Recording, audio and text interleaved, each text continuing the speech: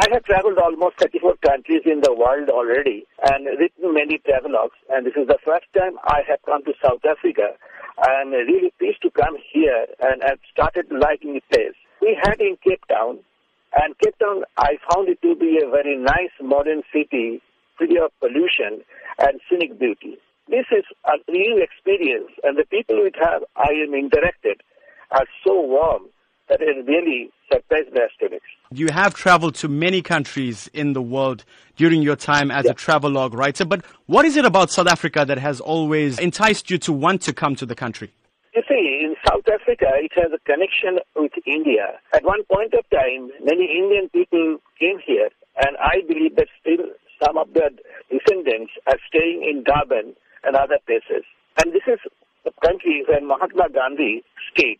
So always had inclination to come to the South Africa, but this is the first time I got the opportunity to come to this country.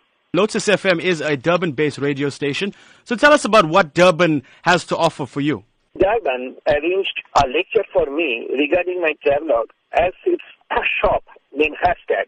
There I will speak in front of so many people from Durban regarding my experiences in traveling other countries and regarding my travelogues which I've written.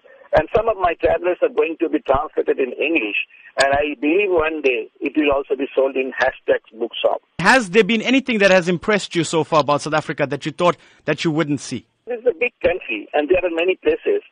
But this is a place where it is associated with many histories. So, of our own, we asked our travel guide to take us to the Bokap region, and we have loved it to see. So this way, we have seen many things, and it's such a big country, there are many more things to see and many more people to interact.